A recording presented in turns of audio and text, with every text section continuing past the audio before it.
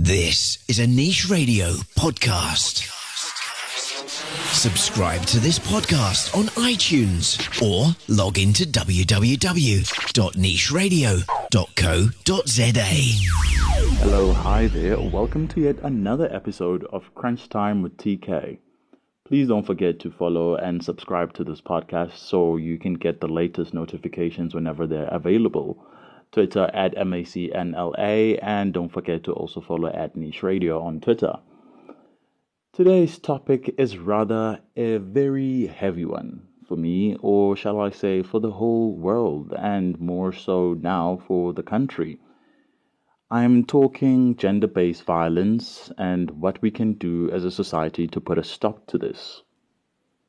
It is so sad that we live in a world where brutality is blatant and doesn't hide.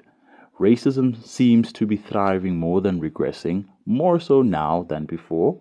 Women and children being raped and killed in the most inhuman ways you could imagine. It's not as easy as it sounds. It's not an easy subject to discuss. But unfortunately, in order for something to be done about it, we have to be louder for government policies and decision makers to take notice and put a stop to this once and for all. Since we are in the month of celebrating women and bringing awareness about the traumas that they actually have to endure living in a country where there is so many reports of women being raped and abused and murdered, not just by strangers, but by people closest to them. It must not be an easy life having to always be reminded by that fear that, by the way, you are a woman, therefore you have to be extra careful even with the ones that you love. So, what we actually are seeing right now in South Africa is a wave of support, a wave of, shall I even say, woke people. Everyone is tired, and everyone should be tired. Everyone should take a stand against this monster that is gender-based violence.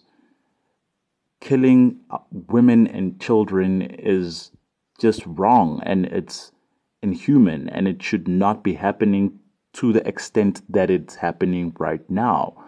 It almost as if it's another pandemic that we're in at the moment.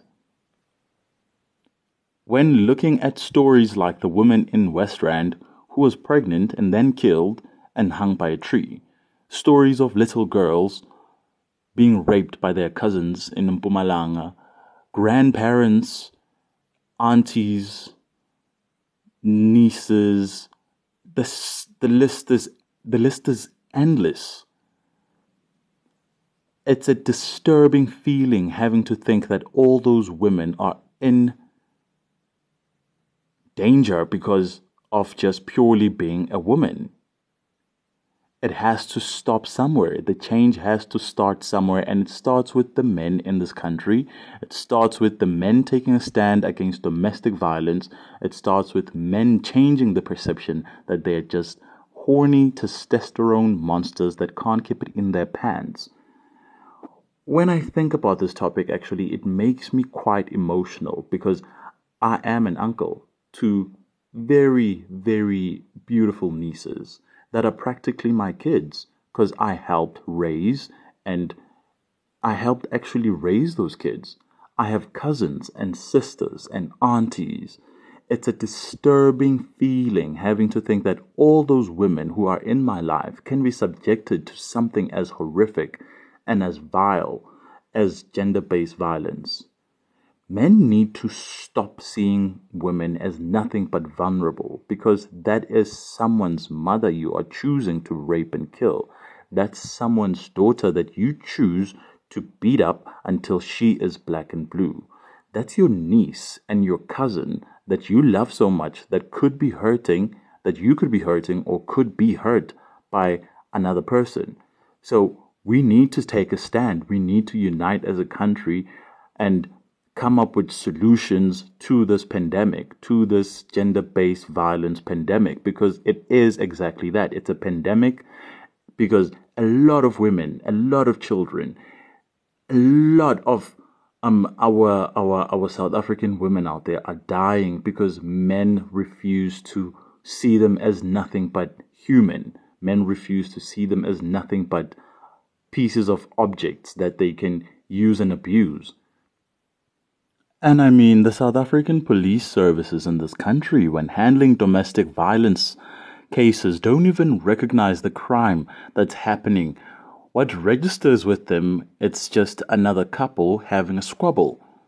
Many women are scared for their lives in their homes but can't call the police because they're scared they're not going to get anything out of that other than to aggravate their abusers or their oppressors.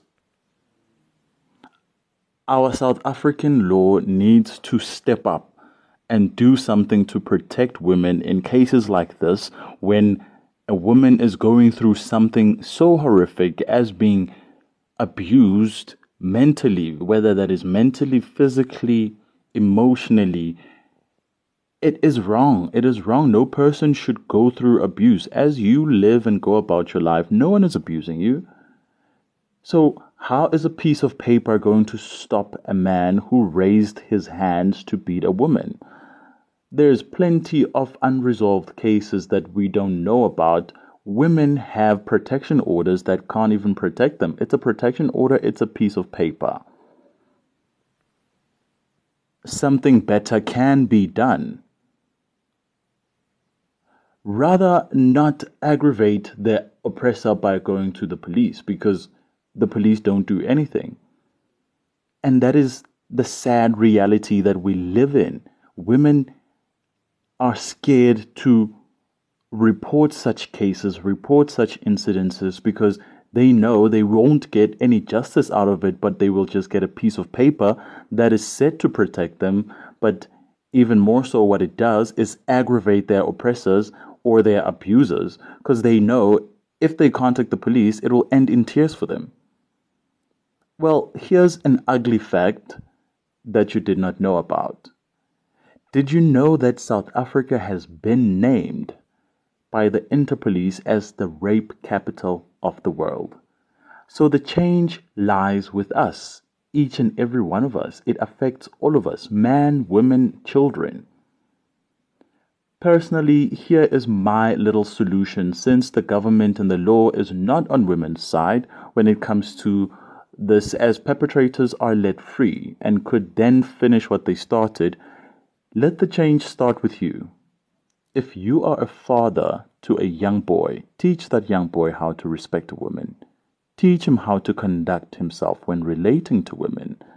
If you're an uncle to nephews, show your nephew how to love women and not abuse women.